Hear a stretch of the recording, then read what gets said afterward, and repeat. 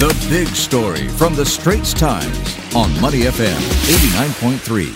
Hello, you're watching The Big Story with me, Olivia Quay. Remember to subscribe to the Straits Times channel so you never miss an episode. After almost 2 years of mostly working from home, more employees are starting to go back to the workplace as COVID-19 rules are relaxed. Experienced workers may not be daunted by the return to the office, but there's a good number who have spent their first months or even years in the job working from home. After endless Zoom calls with bosses and colleagues, having to now face them in person can feel intimidating. The Office Survival Guide by journalist Amrita Kaur looks at 7 challenges you may have to tackle when you return to the office.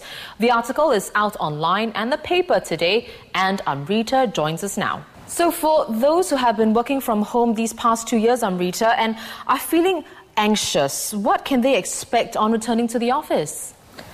Yes, any transition is not easy. With the easing of safe distancing measures, many companies are getting their staff to return to work in the office more regularly. Extroverts might have it easier because they enjoy talking to people, they feed off people's energy. But for introverts, it might take time for them to warm up, create new connections, and even rekindle old ones. In the office, naturally, there's a lot of small talk and catching up with colleagues from time to time. So if you have largely been working from home where it's fairly quiet, it'll take time for you to adjust.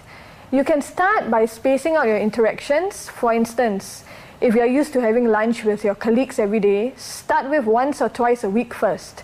Take your time to build the momentum with the interactions. One way companies can help ease workers back is to organize welcome lunches or team building activities for workers to mingle. Another common transition workers have to make now is to focus on work with distractions in the office.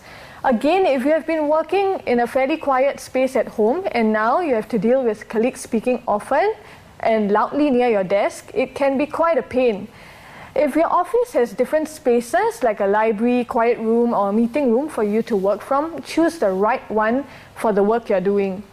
Alternatively, you can also ask your colleagues to lower their volume or move to another spot such as a meeting room or a pantry.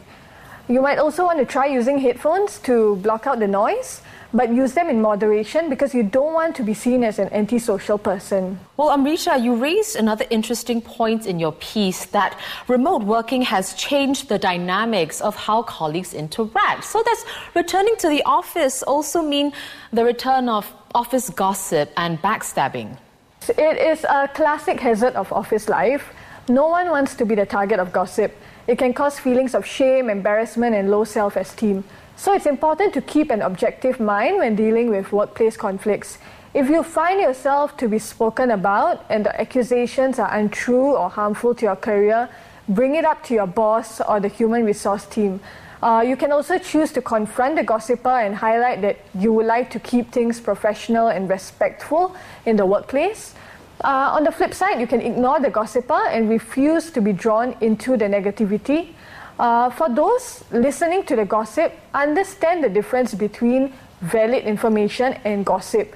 Nip the conversation in the bud and don't fuel the gossip or backstabbing fire.